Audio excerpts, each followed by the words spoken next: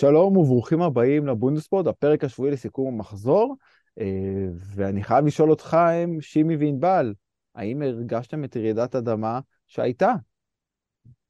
אני חייב לציין שלא, אבל הלכתי לישון מאוחר אחרי שידור של ארגנטינה, ואני באמת במצבים כאלה שאני לישון כל כך מאוחר, אתה יכול להיכנס לי עם בולדוזר לחדר וזה לא יעזור. אבל מה אז אני קשור, לא, לא, אבל זה לא היה בלילה, אנדרי ברייטר בוטר לפני שעה, שעתיים אתה לא מאופנהיים. יכול להכין אותי לפאנץ' כזה. מילא היית אומר אריך ברקו עבר להלשר, ומה הוא עשה בהופעת הבכורה שלו שם, אבל סתם הוצאת אותי מאפן. תשמע, בדרך כלל זה קורה באמת ההפך. כאילו, לא יפה, לא סבבה. לא, לא. אז בואו נמחק את זה ונתחיל מחדש. אז שלום, מה לא, שלומכם? לא, תשאיר את זה. שכולם יראו את הפרצוף האמיתי שלך, אורטייטר. ישמעו, אני מבין. אז כן, ענבל מנור, שימי ששון, אנחנו כאן לסיכום אירועי השבוע האחרון, גם ברקו נדבר על שעבר להלשר, והמסע של ענבל להביא גרמנים לליגת העל, לליגת וואן-זירו, כרגע זה הולך בכיוון אחד ולא טוב עבורו, אז כמובן הלילה היה מאוד קשה עבור אזרחי טורקיה וסוריה, אי אפשר שלא להתייחס לזה, באמת אסון כבד שפקד את האזור אחרי רעידת אדמה, מספר מטורף של הרוגים ונפגעים ובתים הרוסים, באמת היה עצוב לשמוע את זה כשקמנו בבוקר, אני באמת לא הרגשתי שום דבר מהרעידת אדמה שהייתה, פתאום ראיתי את החדשות וזה באמת עצוב, אני בכלל תכננתי לדבר בפתיח איתכם ענייני טורקיה, על השידור שהיה לי עם שימי אתמול, על קרב הצמרת המטורף, בין גלאטסראיי לטרבזונספור, שאני ושימי יצא לנו לחוות ביחד את השידור הזה, ופתאום זה קיבל תפנית אחרת לגמרי, כל העניין של הפן הטורקי, אז באמת קצת משונה ולדבר על דברים כאלה בפרק, אבל אין מה לעשות, הייתי חייב להתייחס. וכמו שהדברים האלה קורים, כמובן אנחנו נעבור לדבר על דברים קצת יותר שגורם לנו לשמחה, כמובן זה כדורגל, אז אי אפשר לעבור בצורה אחרת. אנחנו פה לדבר על מה שהיה בגרמניה, ליגה שנייה, ליגה שלישית שהיה כמה משחקים מעניינים ותוצאות מעניינות. באמת, דבר אחד אני חייב להגיד, באמת, אם כבר הזכרתי את העניין הזה של אתמול והשידור עם שימי, אז באמת היה נהדר. 13 שניות מהפתיחה, טעות בהגנה של גלאטסראיי. כל הסיפור הזה, אם יצא לכם לראות, זה קורה הרבה לאחרונה, טעויות של שוער שמנסה להתחכם, מסירות עם ההגנה, מסירות קצרות, שהשחקן הריבה לוחצים לחץ גבוה, וראינו את זה בבונדסליגה השנייה, בבונדסליגה הראשונה, ראינו את זה בהרבה מקומות לאחרונה, ובאמת זה אתמול קיבל תפנית מטורפת עם 13 שניות מהפתיחה גול לטרבזונספור, שבסוף לא עזר לה, אבל זו הייתה חוויה לחוות איתך את השידור הזה, שמי. כן, היה באמת כיף גדול, 12:83, אם אנחנו מדייקים כמו באתלטיקה, קיבלנו את זה מהגרפיקה הטורקית, הייתה אווירה נהדרת ובאמת חבל, וליבנו עם הטורקים, אנחנו אתמול היינו בתוך הכדורגל הטורקי, והבוקר התעוררנו בידיעות אחרות לחלוטין מטורקיה, ונקווה שנתעסק תמיד רק בכדורגל, גם בפוד וגם מחוצה לו.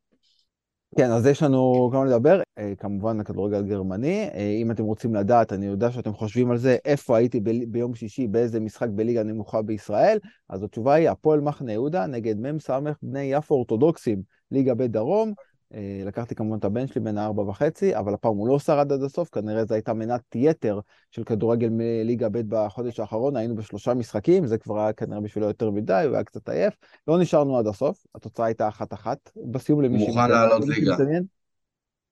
לליגה א', כן, אתה יודע, זה מצחיק, כי באמת כי עברנו ביום שבת בבוקר, היינו באיזה משהו משפחתי בפרדס חנה, ובדרך חזרה נסענו להרצליה, לאולפנים, כדי שאני אבוא לשידורים שלי. אז בדרך עברנו ליד אצטדיון נתניה, ישר הוא ראה את זה, אמר לי, אני רוצה להיות באצטדיון כזה, אני רוצה להיות באצטדיון כזה. כבר הספיק לו אצטדיונים שכונתיים, חניה חינם קרוב לדשא, עם 3 שורות מושבים. הוא רוצה את הדבר האמיתי, אז הוא ראה אצטדיון נתניה, התלהב. מהאצטדיון אני מבין למה הוא התלהב כזה גודל, מקווה שאם אני אקח אותו לשם בעתיד, יהיה לו מה להתלהב גם במגרש עצמו. וזהו, נהרס ממוצע 4 השערים למשחק, אחרי 3 משחקים רצופים של 4 שערים, נחתך בחצי. כן, אז נקווה לפעם הבאה, נחפש לו בשבילו משהו קצת יותר אינטנסיבי מליגה ב', למרות שהיה לא רע בכלל. תתחיל בהפועל חדרה, משהו בקטנה כזה, כדורגל, אתה יודע, אם אתה כבר רוצה לקחת אותו שם בנתניה. הייתי בטוח תגיד לי שאני אקח אותו, אתה יודע, לווסטפל שטדיון או וסטר שטדיון. זה הדבר. אתה עובר מיפו לדורטמונד, בוא תעשה איזה צירה אתה באמצע. יודע מה? אז בוא נעשה ככה, בוא נתפשר על ליגה שלישית בגרמניה. ליגה שלישית, מה רע? ניקח אותו לדויסבורג, קצת יותר שקט. תשמע, זה לא כזה באוויר, פשוט תצרף אותו לטיול בחודש הבא, וזה קורה מוקדם מהצפוי. כן. חלק מהמאזינים עדיין לא יודעים. שימי חשף אותי פה, אבל לא, זה יקרה בתחילת מרץ, יש לי סוף שבוע בגרמניה, שאני, אבא שלי ואח שלי נוסעים, בהמשך נדבר על זה קצת יותר, שזה יהיה רלוונטי. אז אנחנו כולנו יודעים, זה סיור לוקיישנים לחומוסייה, כולנו יודעים את זה, והגיע הזמן שתפסיק להסתיר את זה. אגב, אתה יודע, שימי, אחרי שתהיתי על הפערים בין החזות האוט דורמניות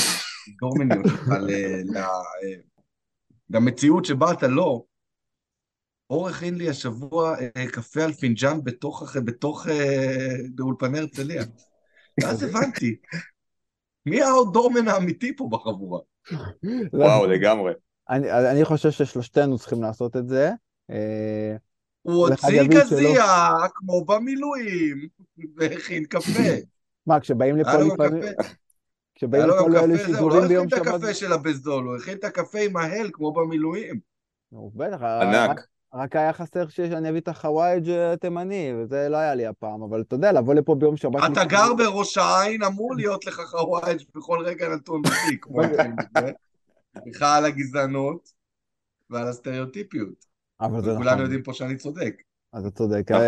בדרך כלל יש לי חריף, פקל חריף, שחוק ירוק שאני... נגש לחנות התבלינים הקרובה, אם אתה רוצה, יש לי חבר טוב בראש העין, במשפחה שם יש חנות תבלינים, זה אמיתי, לא סטריאוטיפ, ואנחנו נדאג לך. לנו ולא... אני רק אומר להגעתי שאני לא אאוטדורמן, אבל אני חזק מאוד בצמחים. אז חנה מקרובים קרובים אולי, אבל... את זה אני יכול להגיד שאני יודע. זאת אומרת, שאתה מוציא את הגזייה בשטח, אתה מכין חליטות תה. בדיוק.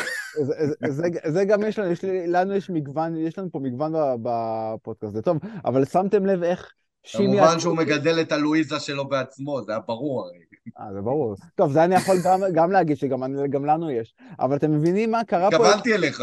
אני חושב שזה עבר לשימי, אבל אתה מבין מה שימי עבר פה? מפרק שעבר שהוא היה שימי הצייד לשימי חנה מקרובים? מאחד שלובש טן לאחד שלובש חוטלות. לאן עוד הפרק הזה יגיע?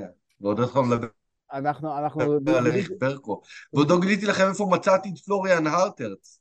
אוקיי, אני חושב שזה זמן טוב... תשמעו את זה להמשך? בטח, לפתיח המאוד מיוחד והיוצא דופן הזה. אפשר להתחיל.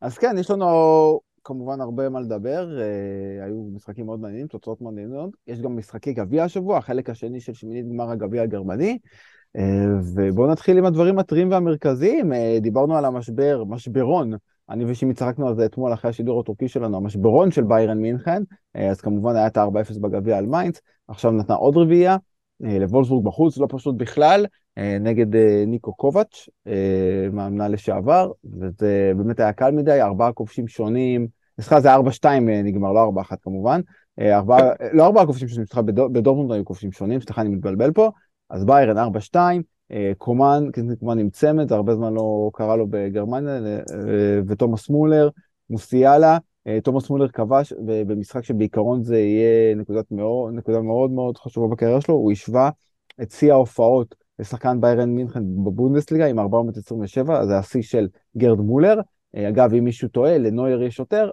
הופעות בבונדסליגה, פשוט חלק מההופעות הם כמובן מהתקופה בה שיחק בשאלקה, אז תומר מולר עם השוואת השיא. יש לי תחושה שגם ההופעת בונדסליגה הבאה שלו לא תהיה בבאיירן מינכן. נכון, זה כמו שצפית את זה לפני כמה זמן שדיברנו. בבאיירן פה בבאיירן, כשמתחיל להיות טוב, אז צריך גם קצת בלגן, כי הם חורים שם לדרמה, בכל זאת. נכון, פעם שעברה שדיברנו זה באמת היה כל העניין של נויר שפיטרו את מאמן השוערים החבר שלו, והוא היה בהלם מזה, ועכשיו השבוע דיבר ברעיון נגד המהלך הזה שהוא היה בהלם, יצא חלק מההאשמות שלו נגד המועדון בביקורת כלפי המועדון והנהלה, והנהלת באיירן הודיעה שהם לא יעברו על זה בשקט. יש הרבה דיבורים שם גם, זאת אומרת, זה לא פעם ראשונה שקורה דבר כזה, כמו שאמרת, ענבל, FC הוליווד, כוכבים, גם לבדובסקי שנה שעברה מן הסתם. בראשונה בעידן, עזוב את מאמן השוערים, בראשונה בעידן מנואל נויר, הביאו לו שוער בכיר על הראש. פצוע, לא פצוע. אפשר להסתכל על זה איך שרוצים. בשנים קודמות באיירן מינכן לא הלכה להביא שוער כשנויר היה פצוע. הפעם כן עשו את זה. ברור שמעמדו ננגס, ברור שיש שם משהו מעבר. ודברים כאלה, כשהם נוטים להתחיל, כולנו יודעים איך הם נגמרים. היה לערך רוברט לבנדובסקי. לא דוגמה מהעבר הרחוק. נכון, כמו שאני רואה את הדברים האלה, איך שזה נראה עכשיו, זה לא היה מפתיע אם פתאום נשמע שהוא חתם בקבוצה מהפרמייר ליג.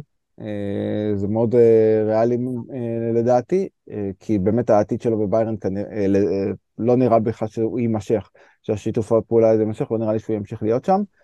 אז בחזרה למשחק, אז כמו שאמרתי, מולר כבש, כמובן עם צמד, קימיש גם ספר כרטיס לאוף שני והורחק, ומוסיאלה כבש שער מדהים, ממליץ לכולם לראות את השער המדהים הזה, סללום נהדר, והוא עם 23 שערים העונה, הוא מעורב ב-23 שערים העונה בכל המסגרות, שחקן הבונדסליגה היחיד שהגיע לכזאת כמות זה קולו מואני מפרנקפורט, ולמוסיאלה יש 14 שערים ו9 בישולים בכל המסגרות כאמור. אז באיירן חוזרת לעצמה, היה רגע, מן הסתם, אוניון הייתה במקום ראשון לכמה רגעים, ליממה, אבל באיירן חזרה מאוד מהר, וכרגע היא עדיין הפער הנקודה כמו שהיה ערב המחזור. כשיש להן סט בקטן, שהן נעצרות לכמה משחקים, הן צריכות לחזור עם איזשהו סטייטמנט. והסטייטמנט הזה הגיע ב10 דקות, בין הדקה ה-9 לדקה ה-19, המשחק נגיד וולפסבורג. אוקיי, אנחנו כאן, הנה באיירן הדורסנית, הנה באיירן שמגומרת משחקים מהר, שמנצחת משחקים בקלות, הנה מה שקנסלו הוסיף לנו, הנה ככה אנחנו נראים שכולם משחקים, שכולם בריאים, עם שחקן שלא היה בעניינים תקופה ארוכה גם בגלל שורה של בעיות בריאותיות, וזה המסר, זה המסר חיוני, כי בא למשחק הזה מהמקום השני, וזה משפיע. לא משנה, נכון, יש עוד הרבה זמן, משחק, נכון, אנחנו רק תחילת הסיבוב השני, אבל כדי שאתה לא רוצה לתת לי יותר מדי קבוצות להרים את הראש ולהרגיש רגועות מדי או בטוחות מדי שאפשר לקחת אליפות, אז אתה בא ומשחרר הצהרה, וזו הייתה הצהרה, והייתה הצהרה שיכולה להיות יותר מוחצת עם ה-3-0 הזה, היה הופך ל-5-6-0 ולא ל-4-2, עם עוד קצת בקיאים הגנתיים, אבל אני חי עם זה בשלום, מבחינת מהצד של באיירן מינכן, כי זה היה ניצחון הכרחי במשחק קשה, בסיטואציה לא פשוטה, ועוד הצגה, עוד רביעה אחרי מיינדס, שגם שם הרגשנו שבאיירן חוזרת. אני אעשה משהו שונה קצת. אנחנו נוהגים תמיד לחשב כמה נקודות צריך כדי להישאר בליגה. כמה נקודות יספיקו נגיד בארץ כדי להגיע לפלייאוף העליון. אז באיירן עם 40, נכון? ואנחנו עם 45 נקודות בקופה, זאת אומרת מקסימום 85 נקודות באיירן יכולה להגיע. אני אגזים ואומר שקבוצה שתרצה לקחת אליפות מבאיירן, תצטרך לעבור 76 העונה, וזה אומר כמעט 100% הצלחה בסוף.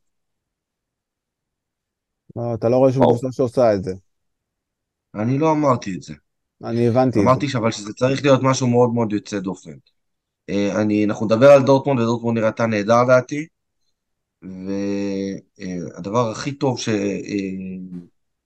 קודם כל אנחנו עדיין מבחינתי בליגה צמודה, מחזור 19, 6 נקודות מקום ראשון לשישי, אוניון ברלין חזקה, דורטמונד חזקה, לייפציג אומנם מעדה, אבל היא שם, אני חושב שהנו אחלה ליגה, וזה מה שחשוב, ואנחנו לא, מאהבת העניין, לא מחפשים נפילה של באיירן מינכן. אני גם נהנה לראות את באיירן כמו שהיא נראית רגע לפני פריס סן ז'רמן לליגת האלופות.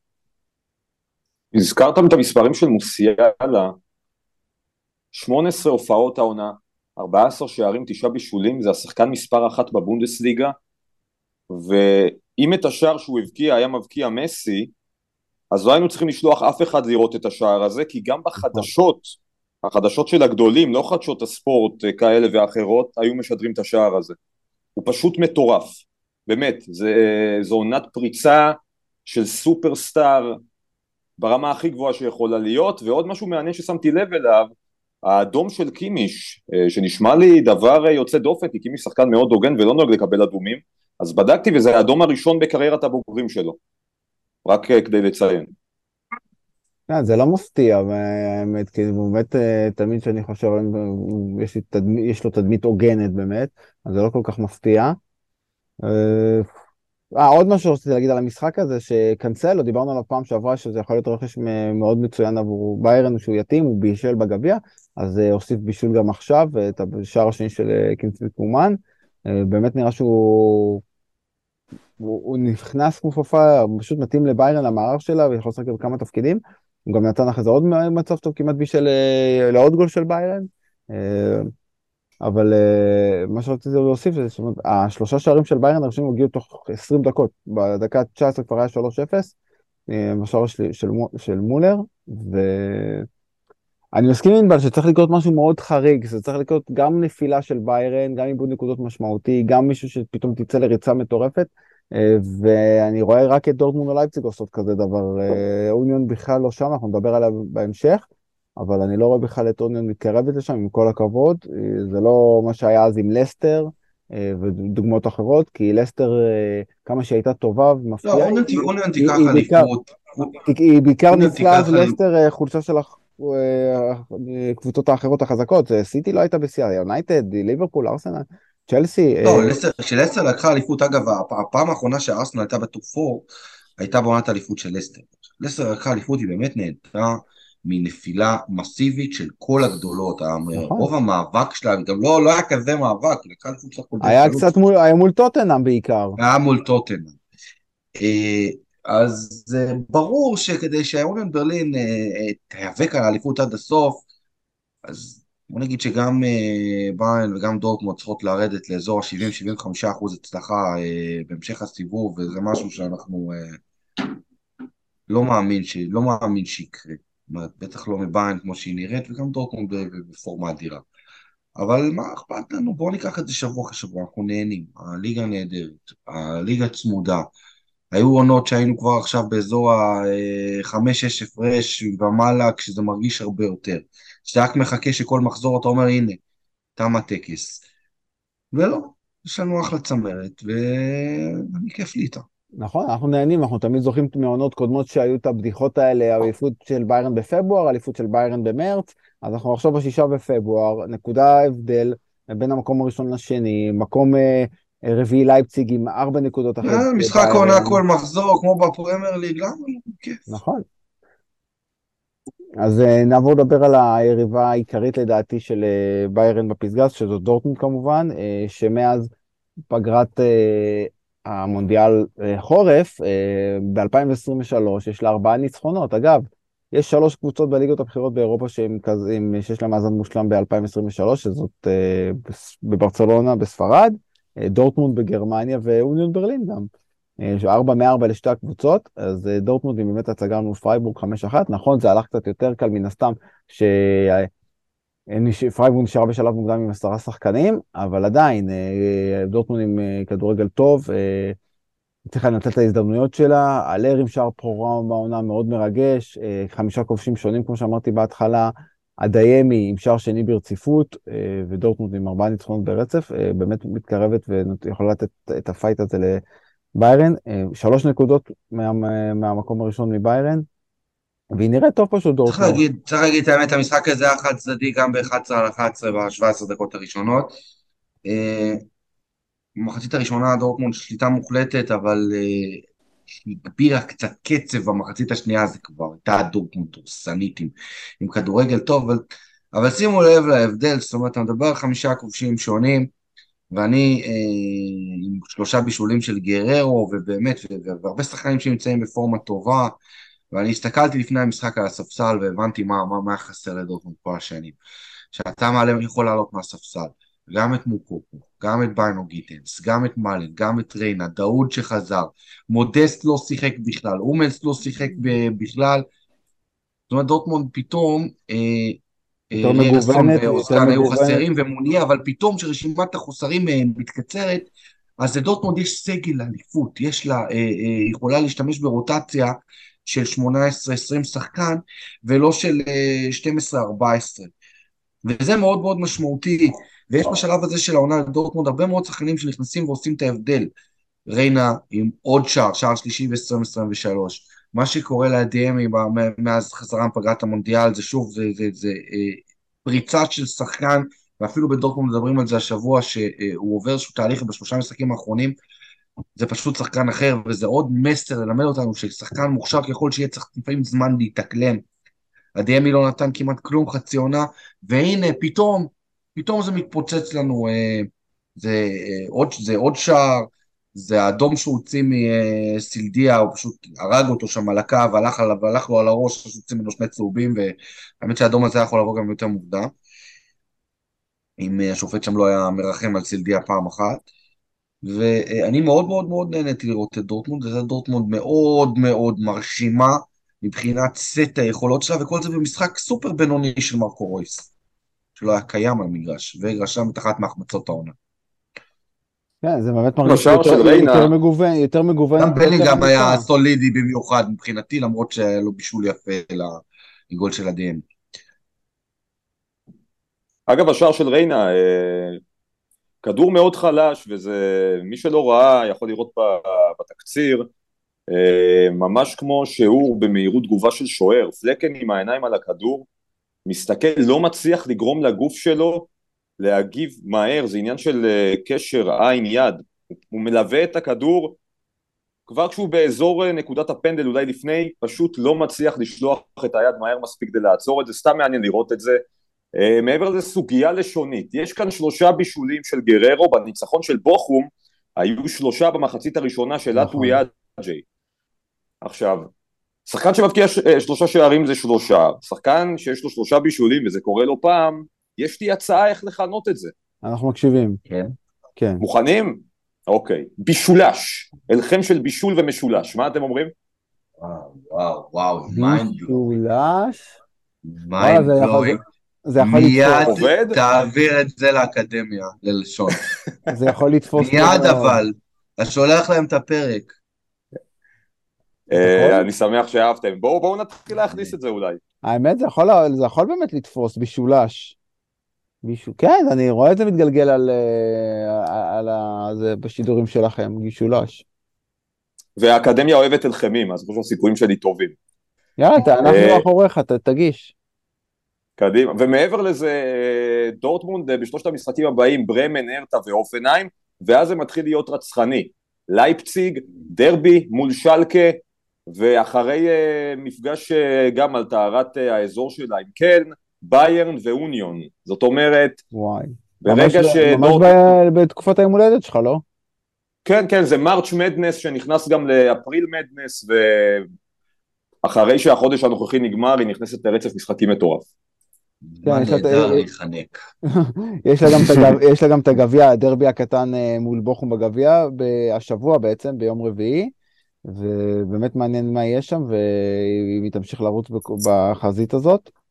יש לה גם כמובן את ליגת אלופות, אז בפברואר, המשחק הראשון בבית מול צ'לסי, ב-15 לפברואר, בעצם שבוע הבא, אז באמת מעניין איך היא תצא מהזה, כי יכולה בתוך 2 משחקים להישאר עם רק מפעל אחד, אם היא מפסידה לבוכום, ולא לעשות תוצאה טובה מול צ'לסי בבית, אז באמת זה יכול להשפיע על כל העונה, ואז הוא יכול להיות שבאמת בעצם אם היא מודחת ממפעל 1 או 2, אז היא תהיה יותר מרוכזת בליגה, וכמובן תנצל את הסגל שלה, יהיה יותר קשיר, פחות פצועים, זה יכול באמת לבוא לטובתה בעניין הזה.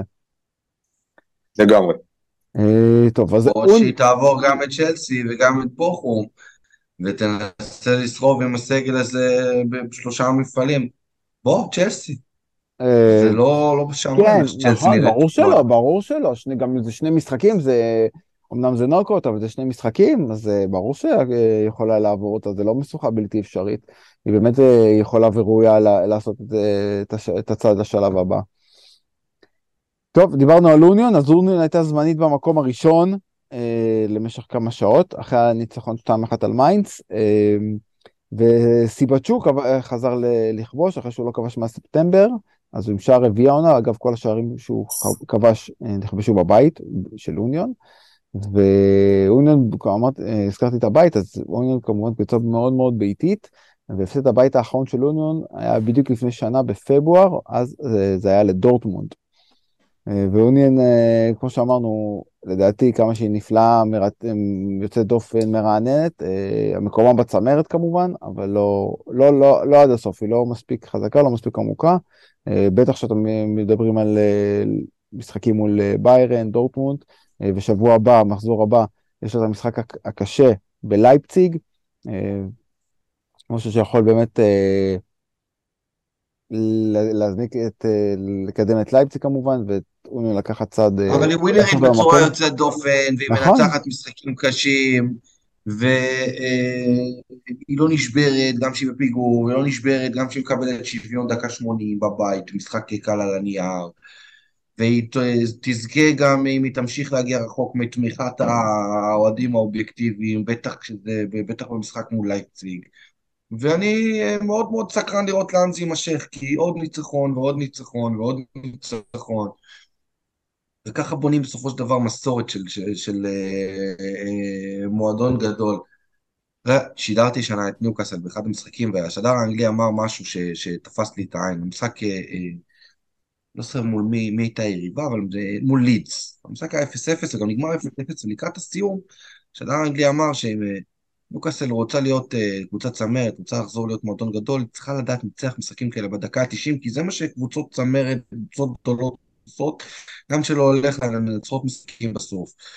ניוקאסל לא עשתה את זה באותו משחק, אבל אוניון ברלין עושה את זה פעם אחר פעם עונה, אוקיי, אליפות היא לא ריאלית, אבל אוניון בצ'מפיונס, איזה הישג. זה באמת יהיה מטורף. יש לה את אייקס. כן, גם זה משחק אדיר. אייקס התעוררה קצת אחרי שפיטרו את פרויד. כן, זה הולך להיות באמת מרתק. אייקס, אתמול עשית השידור שלהם, ואייקס, ו-5-0 מול קמבור, אני ראיתי, בניגוד לדורטמונד, אני לא בטוח שפישר יזרוק את כל הביצים שלו למשחק בסל, למשחק נגד אייקס, כי בניגוד לדורטמונד, מן סתם לאוניון ברלין סגל ערוץ בכל המפעלים. אני ראיתי את אוניון ברלין, גם שנה שעברה, גם העונה, לא תגיד זורקת, אבל כן מעלה הרכבים חצי משניים במשחקים באירופה. דווקא כאן אני חושב שהיה פיבוריטית ברורה, כל הפרמטרים, גם מקצועי, גם מסורת. אני לא רואה את אוניון עושה קמפיין אירופי מבריק, אבל היא כן צריכה להמשיך להתמקד בליגה וגם בגביע.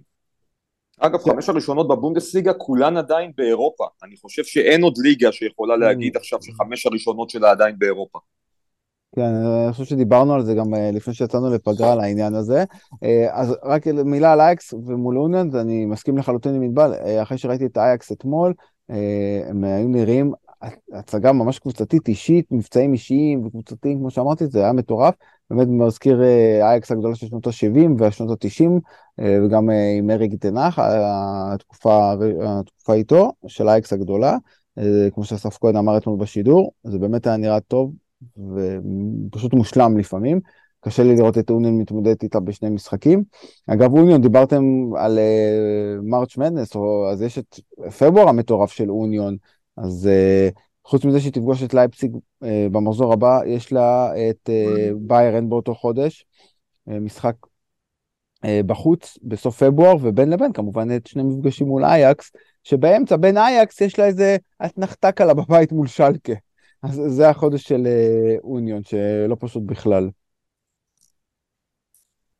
טוב, נדבר על עוד קבוצה שציפיתי ממנה לקצת יותר, אחרי החזרה מפגרה שהיא התחילה טוב, זאת לברקוזן, שבשני משחקים האחרונים לא כבשה, לא נגד דורטמונד ולא בחוץ נגד אוגסבורג, 1-0 יום שישי בערב, אוגסבורג מנצחת 1-0, בריש הכובש לסות אוגסבורג, זה משחק שלישי ברציפות שהוא כובש, ולברקוזן היא המאכזבת עד כה מבחינתי, בתקופה האחרונה אפשר להגיד, כמו שאמרתי, שני משחקים ללא כיבוש, והיא פתחה את החזרה מפגרה, היא פתחה בצורה טובה, אם אתם זוכרים, ניצחה, נראתה טוב, ומאז זה פשוט נעלם.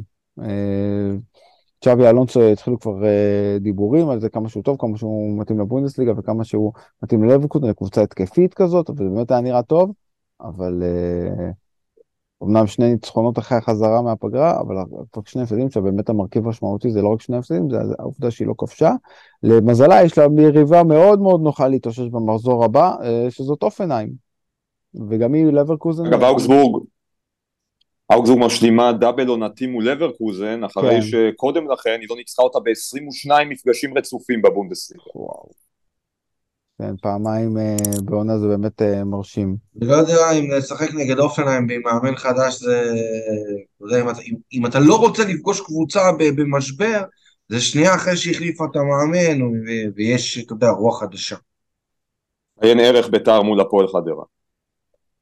יפה, זו דוגמה מושלמת, מושלמת, אין יותר מושלם מזה מחדרה בית"ר. ואגב, אפרופו קורצקי שחזר לחדרה, גם באופנהיים שפיתרו את ברייטנרייטר, זה לא הפתיע אף אחד, גם לא את ברייטנרייטר עצמו, זה היה באוויר מהשנייה הראשונה שנגמר המשחק.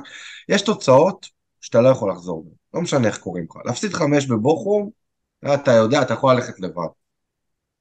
וברייטנרייטר גם אמר את זה אחרי המשחק, שהוא מבין בדיוק את ההשלכות של מה שקרה שם, אבל המועמד המוביל באופנהיים הוא מטרצו, שפוטר משטוטגרט במהלך העונה. מטרצו היה באופנהיים, הוא היה מאמן אנדר 17, והוא היה עוזר של נגלסמן, ועכשיו מדברים על כך שהוא יהיה מאמן ראשי. יש עוד שם שקראתי לפני הפוד, זה פלוריאן קופלד, זה מה שמעלה לי את החשש שאולי באופנהיים בכל זאת רוצים בכוח לרדת ליגה. אבל מדברים על מטרצו כמועמד המוביל, אז מי אמר שאנחנו הליגה היחידה שאין מימרים בבונדסליגה? יש מימרים גם בבונדסליגה, מטרצו. הגרסה מימרית של הבונדסליגה, זה ברור, אבל הייתי לרגע חשבתי שתגיד לי, זה עוד שם שעלה לתפקיד המאמן באופן, זה פתאום יהיה הוב סטיבנס. זה גם יכול לקרות שם. אני חשבתי שאולי ילכו להחזיר את סחרוידר, נכון, עשה שם עונה לא רעה עד שהסתכסך עם ההנהלה ועזב ממש לפני כמה מחזורים מסתים. אז אם כבר מדברים על אופנהיים ובוכום, אז בואו נדבר בקצרה על המשחק הזה. אז כמובן חמישייה כמו שאמרת ענבל, וזה מדהים, ב-5-2 בוכום הפסידה במחזור הקודם למיינץ, עכשיו היא ניצחה 5-2 את אופנהיים, וכמו ששימי אמר, 3 בישולים במחצית לקריסטופר אנטווי אג'י, אג'י? אנטווי אג'י, כן. אוקיי, אז... אני רוצה להגיד שאני הטלתי על עצמי כללה בתום השידור הזה של דורטמונד. כללה? אתה מטיל על עצמך כללה? 13 שערים, לא בכוונה. אני התרברבתי בשידור על כך שהיה לנו 13 שערים בשידור הכפול. מה קרה לי מאז, אתה יודע? אני יודע. 0-0 בין גלדבך לשאלקה, ו-0-0 אתמול בבוקה, במשחק שבכלל הוקפצתי להחליף בו את דור אופמן, רק בריאות לדור אגב, מכאן, מכולנו, שירגיש טוב כמה שיותר מהר. אז מסקנה, לא, אל תתלהב יותר מזה. כן, לפעמים אני אומר לך את זה בשידורים בזה, נגיד הרבה פעמים, אני לא יודע אם לך, אבל לשדרים אומרים נגיד שיש הרבה גולים פתאום מחצית ראשונה, השדר אומר, ואני מבטיח לכם שזה לא יהיה הגול האחרון במשחק, אתה יודע שהתוצאה 2-2, 3-2 במחצית, דברים כאלה. אני אומר להם באוזניה, למה אתם פותרים את הפה? הרי זה די ברור עכשיו שלא יקרה כלום מהרגע שאתם אומרים את זה. לא אומרים כאלה דברים בשידור. יש כמה דברים שאסור להגיד בשידור, אחד מהם זה לא להגיד, 40 שנה לא היה 0-0 במפגש בין קבוצה X ל-Y, זה ברור, זה כבר, אתה יכול ללכת הביתה, להחתים כרטיס לגולים במשחק, ולעוף על עצמך שהיה הרבה גולים עד עכשיו. נכון, זה באמת, זה החוקים הבלתי כתובים בספר הלא כתוב. אז רק דבר אני אנסה להשתחרר מהכללה בשידור הכדורגל הבא שלי, שהוא בילפלד רוסטוק ביום שישי בערב. וואי, איך אתה יודע להדליק אותי? איך אתה יודע להדליק אותי? איכשהו אני לא אופטימי לגבי זה. לא אופטימי. אולי בכדוריד אבל יהיה לי גולים ביום חמישי. שם נראה לי שיהיה גולים. אולי. אז זה עוד מילה. או שתעשה היסטוריה. כן, היה איזה משהו היסטורי פה שנראה לי מאור דייט שחברנו היקר עשה פה הערכה בשידור נסקר מרוץ מכוניות. אז זה גם, זה היה שאף פעם לא היה. היה איזה סיפור כזה. טוב, אז רגע, רק מילה על אופנהיים ובוכום. אז דבור נכנס כמחליף וכבש, שער מצמק שלא הספיק. אגב, מילה, ענבל הזכיר זה כמה פעמים גם בשידור, וגם אחרי זה שדיברתי איתו, ההגנה של אופנהיים הייתה פשוט מביכה. הרמה של הגולים שבוכום כבשה, עם כל הכבוד, הייתה באמת ברמה מאוד מאוד נמוכה.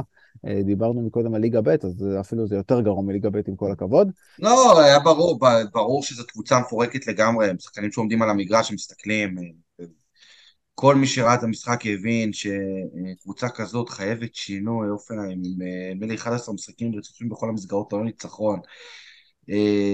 זה מרגיש משהו שם כבוי ומרוסק. במצבים כאלה אין, ובמיוחד אחרי שנסגר חלון העברות, אין לך יותר מדי מה לעשות אלא להחליף את המאמן. וברייטן רייטר חזר לכדורגל הגרמני אחרי כמה שנים שהיה בחוץ, ואחרי שעשה עונה פנומנלית בשוויץ, לא הצליח. אפילו נכשל, ועכשיו אופנהיים תצטרך להרים את עצמה. אני עוד לא, אופנהיים לא תרד ליגה, והיא גם לא תיאבק נגד הירידה, עוד לא מאוחר להציל את העונה, ואפילו לכוון עם ריצה טובה בחלק השני לאזור הכרטיס לאירופה, אבל קודם כל צריך לשקם קצת את ההריסות ולהכניס רוח חדשה, כי זה מרגיש מפורק לגמרי. ומחמאות לדבור שבעונה שבה הוא משחק הכי פחות, הוא שבר שיא כיבושים אישי לעונה בבונדסליגה. טוב, אז היו עוד כמה משחקים ששווה לדבר עליהם, או לפחות להגיד מילה אחת או שתיים. כמו שאמרת, ענבל, שלקה גלדבך היה חלש לתפארת מדינת גרמניה, היה ממש חלש.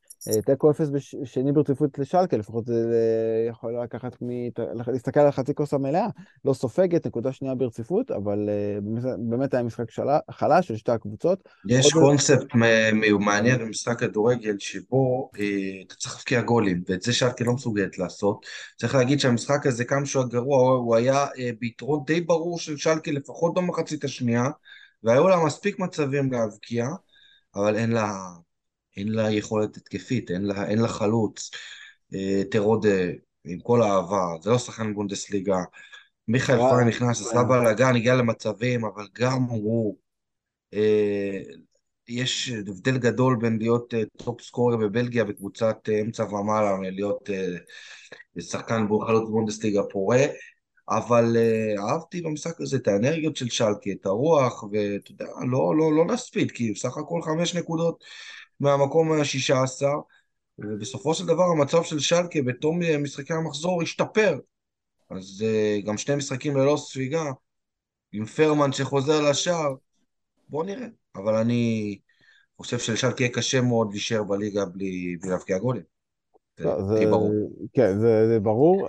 עוד 0-0 אחד שהיה די מאכזב, זה היה בין כן לייפציג, דווקא שם חשבתי שתהיה הכרעה עם שערים לטובת לייפציג, חשבתי שהיא תיקח את הנקודות בכן, אבל 0-0 גם שלא יצא לנו לשדר אותו, ובאיזשהו מקום זה טוב, כי 0-0 זה אף פעם לא טוב, למרות שזה היה משחק מאוד מעניין על הנייר. שני משחקים אחרים שהיו עוד במחזור, אז כמובן הניצחון של ברמן 2-0 בחוץ אתמול על שטוטגרט. דוקס חזר לכבוש אחרי שלא כבש מנובמבר, עוד לפני פגרת הנבחרות, ופגרת המונדיאל הכוונה. אז ברמן עם ניצחון מאוד חשוב,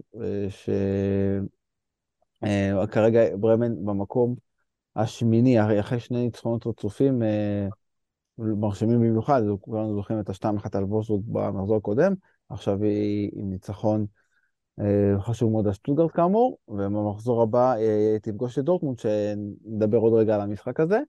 ומשחק נוסף שהיה זה פרנקפורט מול הרטה, שזה לא כוחות בשום צורה שהיא, כל המואני עם צמד, 9 שערים העונה כבר יש, לשחקן הזה. הוא גם דיבר לפני כמה ימים לפני המשחק הזה על ההחמצה המפורסמת שלו בגמר המונדיאל, על זה שהוא בחיים לא ישכח את זה, והוא ראה את זה עשרות פעמים בכל מיני זוויות שונות.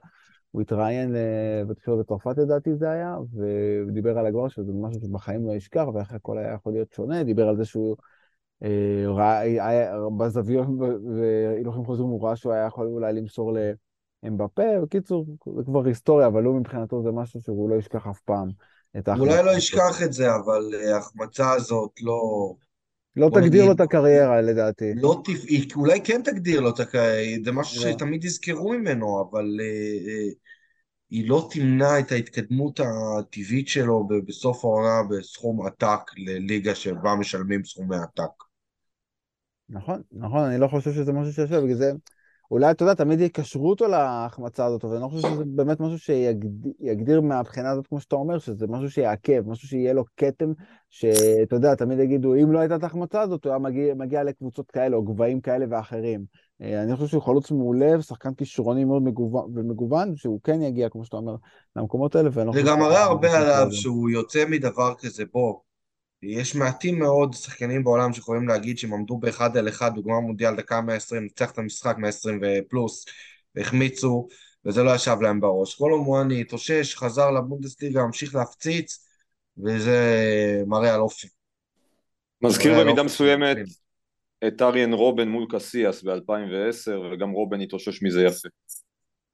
כן, אז פרנקפורט כבר במקום החמישי, עם 35 נקודות, ויכולה להיות באמת בעונה ממש טובה מבחינתה, כמובן גם בגביע, תשחק מול דארמשטאט מחר, וגם, כמו שאמרנו, כמה פעמים בליגת האלופות מול נפולי, שזה חתיכת צמד משחקים, מבחינת כושר של הקבוצה, מבחינת הקהלים כמובן, זה משהו אני באופן אישי מאוד מחכה לראות מה יהיה שם בצמד המפגשים הזה מול נפולי. אז דיברנו על הגביע קצת, הזכרנו, אז בואו רק נבהיר ונוודא שכולם סגורים על המשחקים שיהיו השבוע בגביע. אז זה מתחיל כבר ממחר, בין סנדהאוזן לפרייבורג, ופרנקפורט כאמור מול דורטמונד, שזה סוג של דרבי אזורי, אז גם מאוד מעניין מה יהיה שם, וביום רביעי, בוכום מול דורטמונד, גם דרבי, והם לא נפגשו בגביע לפי מה שאני זוכר ובדקתי לפני כמה זמן, הם לא בכלל לא נפגשו בגביע אי פעם, והפעם האחרונה שדורטמונד ניצחה בבוכום היה בליגה במרץ 2010, אז לוקאס בריוס כבש צמד לזכות דורטמונד בעונת האליפות לזה היה, והמשחק הרביעי והאחרון בשמינית הגמר זה נירנברג מול דיסלדורף. משחקי המחזור הבא בגרמניה, אז זה מתחיל כבר ביום שישי במשחק בין שאלקה לוולסבורג, ובשבת יש בשעה מקבילה, משהו שלא קורה הרבה, באיירן מול בוכום, ברמן מול דורטמונד, משחקים מאוד מעניינים, באיירן מול בוכום, זה משחקים ששלושת המשחקים האחרונים זה היה דברים מטורפים, זה היה 2 שביעיות לזכות באיירן, שבאמצע היה ניצחון 4-2 של בוכום, בבוכום, ניצחון מדהים, וברמן דורטמונד, מי שלושתנו זוכר הכי טוב את המשחק הקודם בסיבוב הראשון, זה ענבל, שיצא לו לשדר את המהפך זה שידור המטורף. משולב אצלנו, נכון? תקן אותי. נכון, אפילו אפשר להגיד משולש עם פריצות לאופן עם לברקוזן לדעתי. בוא נראה. כן, שידור לא אידיאלי, אני חייב לציין, זה בינינו ובין המועדונים. סוג של חגיגה. טוב, מה, בוא תספר לנו מה במקביל, ליגת 1-0, משחק המוקדם, נכון? ושניהם יש פרמייר ליג. משחק הפועל באר שבע, הפועל ירושלים. יש לך ארסנל ברנדפורד, שחרת חגיגה ורומא, אנגלית. וחגיגה אנגלית, אז כן, זה מה שאתה שדורטמונד, אופנהיים דבור וביירן משחקים באותה שעה. אז אתה רוצה להזכיר בקצרה מה היה משחק קודם, בסיבוב הראשון בין ברמן לדורטמונד סתם בדורטמונד? משחק סולידי, 2-0, דקה 89, 3-2 לדורטמונד, 3-2 ברמן בסיום. אוליבר ברק. אוליבר ברק, אני לא חושב שהוא הבקיע מאז, אגב, אם אני אתקן יש אותי. מצב, יש מצב שאתה צודק. לא, נראה לי אולי, הוא הבקיע, היה לו איזה רצף מטורף באותה תקופה, אני זוכר, שהוא הבקיע כמעט כל משחק, וזה נראה לי באמת היה השיא שלו, שהוא לא כבש מאז. ואני אבדוק לך תוך כדי, אה, זריז. כן, משחק, עוד מבחן לדורטמונד. צריכה להמשיך את המומנטום. אמר, אתה רוצה לקחת אליפות מבאיירן מינכן, אתה רודף אחריה. זה לא מספיק לחכות למשחקים הפנימיים, זה לא להפסיד משחקים שבאיירן לא מפסידה, כלומר, לא להפסיד בכלל, לא לאבד נקודות. אני חושב שדורטמונד up to it. אני מאמין שדורטמונד תלך הכי רחוק במרוץ הזה, מבחינת להישאר קרובה. כן, היריבה העיקרית, זה גם מה שאני חושב, אני לא רואה מישהי אחרת עושה את הריצה הזאת, או את ההתמודדות הזאת, גם בגלל בוא, הסיבות באיירן מינכן שאמרת. באה לברמן, עם כל הכבוד, ברמן בעונה גדולה, וגם במומנטום, ואחרי ניצחון, במגרש ביתי קשה. באיירן מינכן באה לברמן ביום טוב, ומנצחת 3-4-0. או אולי מקבל את הגול היחיד שלה בסוף ונגמר 3-4-1. אתה לראות את דורטמונד ממשיכה לאחרי המשחקים. לשמור כוחות, לנצח בקלות ולהתקדם עוד משחק, עוד משחק, עוד ניצחון ועוד ניצחון. לא למעוד במקומות שבהם ידעת שדורטמונד תמעד. בסיבוב הראשון היו לה גם הופעות טובות, אבל גם היו לה את המעיטות המעצבנות האלה במקומות שהיא אף פעם לא מנצחת בהם. אז הפעם אני רוצה לראות את דורטמונד כשמשחקת במקביל, לא נלחצת ועשתה עבודה שלה. כן. אז עדכון לגבי אוליבר ברק, אז הוא באמת היה לו רצף, אז הוא כבש מחזור לפני זה את השער שוויון מול שטוטגרט בתוספת הזמן, כבש את השער מול דורטמונד שער הניצחון בתוספת הזמן גם, 3-2, מאז הוא לא כבש, ואם מישהו לא יודע, אז כיום, בחלון העברות של ינואר, הוא כבר עזב את ברמן ומשחק במילוול. אני מניח שאתה תעשה ריטוויט לסאונדאפ של ענבל מהסיבוב הקודם, נכון? בכל זאת, הכנה למחזור. אתה קורא אותי כמו ספר פתוח, מה זה? זה לא יאמן. תמיד. אז משחקים נוספים מעניינים באותו סוף שבוע, אז אנחנו כמובן מדברים על פרייבורג, שטוטגרט, לייפציג מול אוניון, דיברנו על המשחק הזה, זה המשחק המרכזי של הערב, באמת מעניין מה יהיה שם, אוניון תוכל לעשות בלייפציג, ויום ראשון, הערת מול גלדבך, וקל מול פרנקפורט, גם משחק מאוד מעניין. שנלך לזה, נלך לליגה הזאת, אתם רוצים לדבר עליה? יאללה, בוא נדבר על זה קצת. בוא נדבר על המבורג. הבאת את העוגה? את השמפניה? מכירה אותה כבר? אז גם אז אף אחד לא יחגוג, גם כשהם יעלו, אף אחד לא יוציא את השמפניות ושום דבר אחר, כי עם המבורג הכל יכול לקרות. זאת תהיה שמחת בית השואבה בעלייה. אתה יודע מה זה לעלות ליגה אחרי 5 שנים?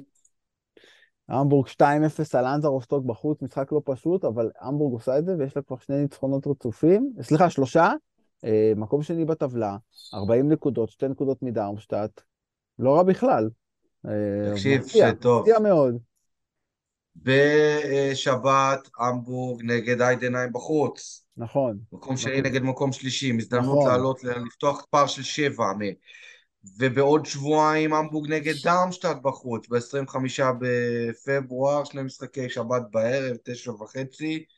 אני מקווה שאתה מפנה שם משבצות שידור, גם בשבת הקרובה וגם בשבת... זה חייב להיות, אני וגם חייב בשבת להפעיל את בעוד כל הכוח. שבועיים. תבדוק נא את הסידור של שבת הקרובה ותוודא לנו ש... זה אני כבר לא יודע, שבת הבאה. מה זה הבאה? אני לא, אין עדיין. יש שבת שבת הזאת. הקרובה. שבת הקרובה. יש משבצת להמבורג איידנהיים? בוא תענה. חשבתי מדבר על זה, העתידי עוד... לא, עזוב אותי מ-25, 25 גם, נדבר על זה כשיגיע בעוד שבועיים.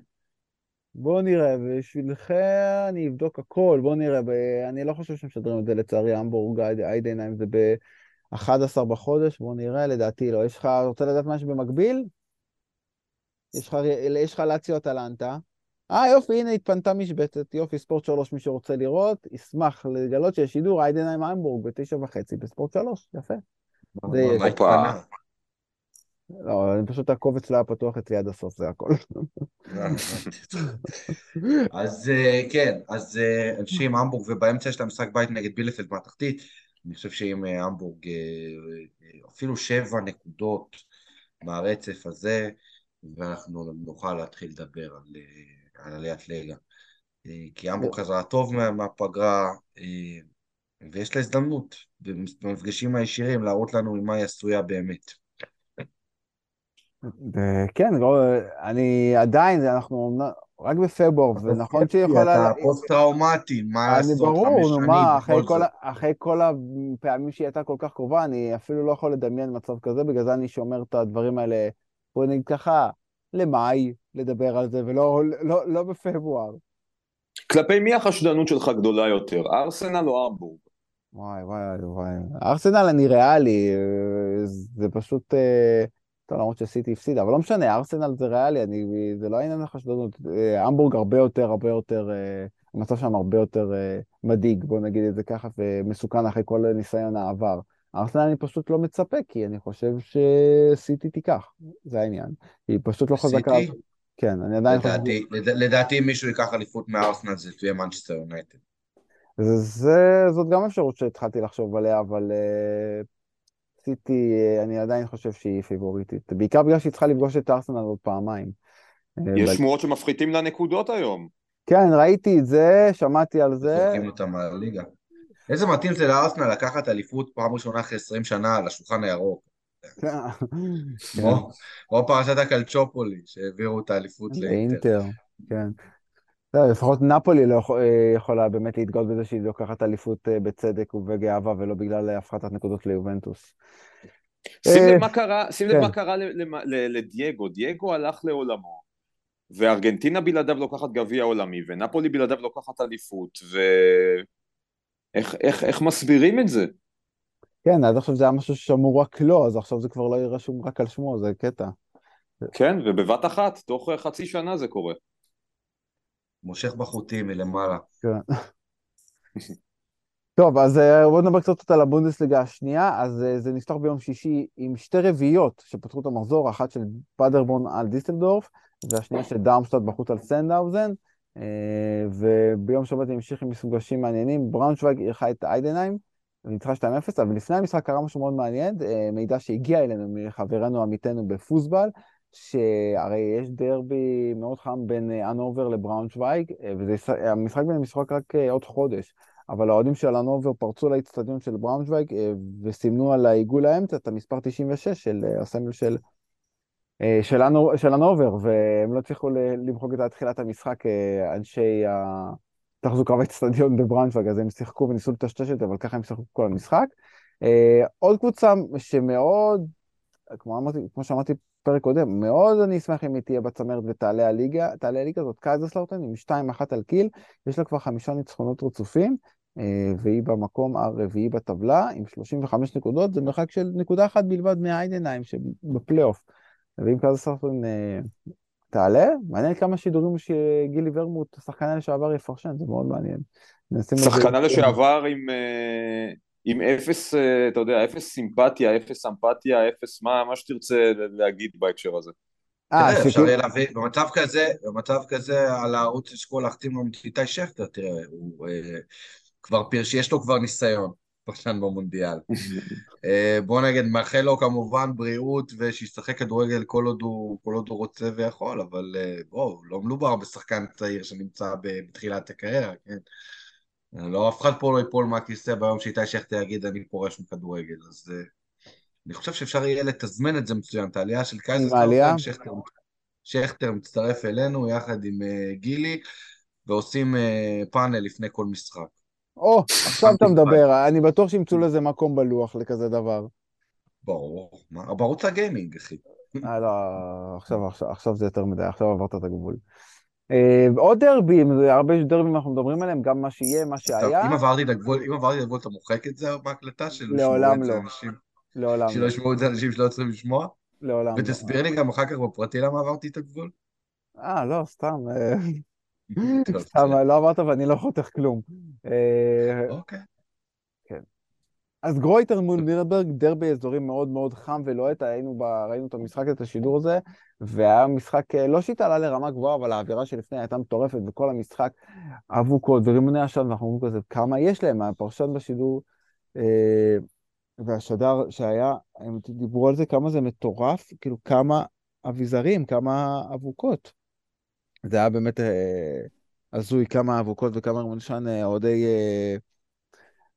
נירנברג הכניסו לאצטדיון במשך 90 דקות. תן לי לנחש שאף אחד בתקשורת הגרמנית לא דיבר אחר כך על בעיית האלימות ביציעים. בעיית האלימות, לא, אני לא חושב שהיה כזה דבר. אוי, בסוף זה, מישהו ייפגע, למה מחכים שמישהו ייפגע? מכיר את המשפט הזה? כן, זנדברג וזריאן היו הצוות בשידור, והם גם נדהמו מהכמויות שהכניסו לשם, באמת, זה היה אפילו במצב של יותר אבוקות מאוהדים. ונגמר 1-0 שער בתוספת הזמן של המחליף של גרויטר, ניצחה בתוספת הזמן עם 3 נקודות יוקרתיות בדרבי האזורי הזה. ומשחק נוסף שהיה זה סנט פאולי מול הנובר 2-0 ביום ראשון, ניצחון שני ברציפות לפאולי, היא הצליחה להגיע למקום התשיעי בטבלה, שזה באמת מטורף, החצי התחתון, דיברנו על זה פעם שעברה לדעתי, שבסך הכל מהמקום התשיעי עם 23 נקודות פאולי, היא גם בסכנת ירידה, כי בסך הכל זה 4 נקודות מעל המקום ה-16, שם נירנברג, 19 נקודות, מקום שמוביל למבחנים להזכירכם. אז באמת החצי התחתון של הטבלה, זה מטורף, תמיד כל השנים האחרונות היה החצי העליון, שכולם מועמדות לעלייה, וגם בתחתית הייתה דרמה לא קטנה לפעמים, אבל הפעם, אמצע העונה, פברואר, חצי ליגה מעומדת לירידה, אז כזה דבר אני לא זוכר בליגה השנייה או בכל ליגה אחרת. טוב. צריך לשים לב בתחתית למצבה העגום של קרלסרוה שספגה שער שוויון דרמטי, וברצף של 8 או 9 משחקים ללא ניצחון. בסופו של דבר במצבים כאלה שתחתית כל כך צפופה, יורדת ליגה מי שנמצאת במומנטום הכי גרוע, בזמן הכי גרוע, וכרגע קרלסרוה גם הצניחה בעוד שאר חלק מהקבוצות שם דווקא נראות יותר טוב, וכן חוזרות לעצמם, כולל מגדבורג שאוספת את הנקודות שלה קצת ככה נקודה אחרי נקודה, אז זה יהיה מעניין מאוד גם חלק התחתון, בסוף זה ברור. כן, משחקים במחזור הבא, אז הזכרת את המבורג, המשחק המרכזי, אז יש גם דרמשטאט מול בראונשוואג, זה מעניין, סנט פאולי מול קייזרסלאוטן, נראה לי זה יהיה משחק חם ולוהט מטורף, כאילו מבחינת הקהלים והאווירה, פאולי מול קייזרסלאוטן, והמחזור יתחיל עם המשחק בין בילפלד לרוסטוק, שנשדר אצלנו ביום שישי, ויש גם קרסון מול גרויטר. בואו נדבר על הליגה השלישית, לפני שנעבור הלאה לקראת סיום. אז הליגה השלישית, הרי רציתי לפתוח עם זה, עם הדרבי, אמרתי דרבי, אז זה אחד הדרבים המרתקים והחמים במערב גרמניה, בין רוט וייס אסן לדויסבורג. פעם שעברה נגמר 2-2, אבל בסיבוב הקודם היה שם אווירה מטורפת, ודויסבורג גם הפעם באסן הייתה אווירה טובה, שני הקהלים, קהל החוץ של דויסבורג עם מופע פירוטכניקה, וגם של תפאורה, אז נגמר 1-1, ועוד משחקים מעניינים שהיו בליגה השלישית, אז אלבסברג המובילה עם ניצחון גדול על יריבתה לצמרת את זרבורקן, 4-0 גדול, אלבסברג בדרך לליגה השנייה, לבונדסליגה השנייה, ודרזדן עם שביעייה. עצור, זה דרזדן זה סיפור שלי. רגע, שימי חכה. הסקט וסקט, כמו שהיו אומרים ברצועה. כן, כן, כל המאזינים... אתה חשבת שאני לא... לקח לך זמן. לקח לך זמן. אריך ברקו האגדי, מהזרים הכושלים ביותר בהיסטוריה של הכדורגל הישראלי, עוזב את מכבי נתניה עם חבילה נאה של, על פי דיווחים, כ-90,000 יורו במזוודה, הוא לוקח איתו. הוא מיד חותם בהלשר, מקום לפני האחרון בבונדסליגה השלישית. באמת, מישהו, יש לי חבר בגרמניה, אמר לי, זה מועדון שאתה לא רוצה להתקרב אליו, מקום נורא. בכל מקרה, רצה הגורל והבחורה מסדרת לאריך ברקו, מפגש בבחורה בהלשר, משחק חוץ מול דרזדן, האקסיט שלו. כמה נגמר המשחק שמי, אתה יודע? אני יודע, וזה מדהים.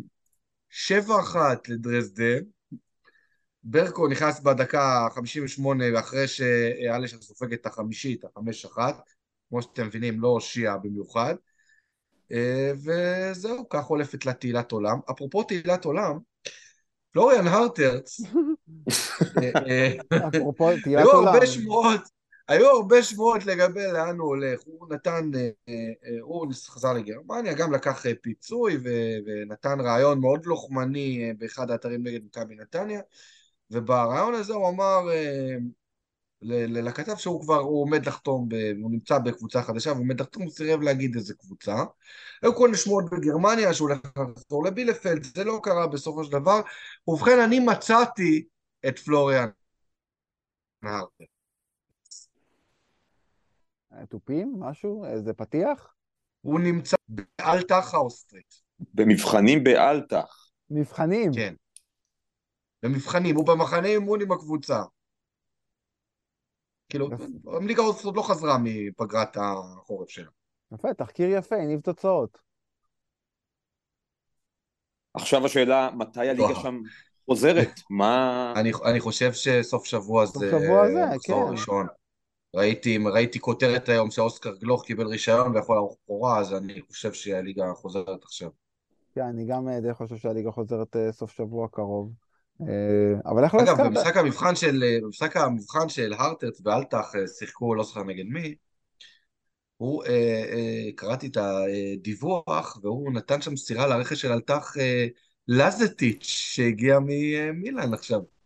תראה את שימי, איך אני אוהב לראות אותו נדלק מהלב של הנוסחאות. רק בשביל זה היה שווה לקטוע אותך עם הדיווח ליגה שלישית שלך. וזהו, אני אחזור לאימונים שלי. זו שעת סיפור מופלאה. כן.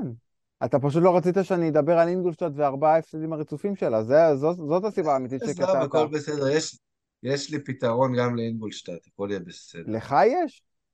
כן, מנהל ספורטיבי חדש. חושב שאתה הולך להיות מנהל ספורטיבי חדש. אני? לא, עדיין לא. עדיין, בסדר, יפה, דגש על עדיין. אני עושה סיור לוקיישנים חומוסיות במערב גרמניה, ואתה עושה באינגולשטאט הכנת השטח, לראות מה קורה שם, אם אתה יכול להיכנס לתפקיד.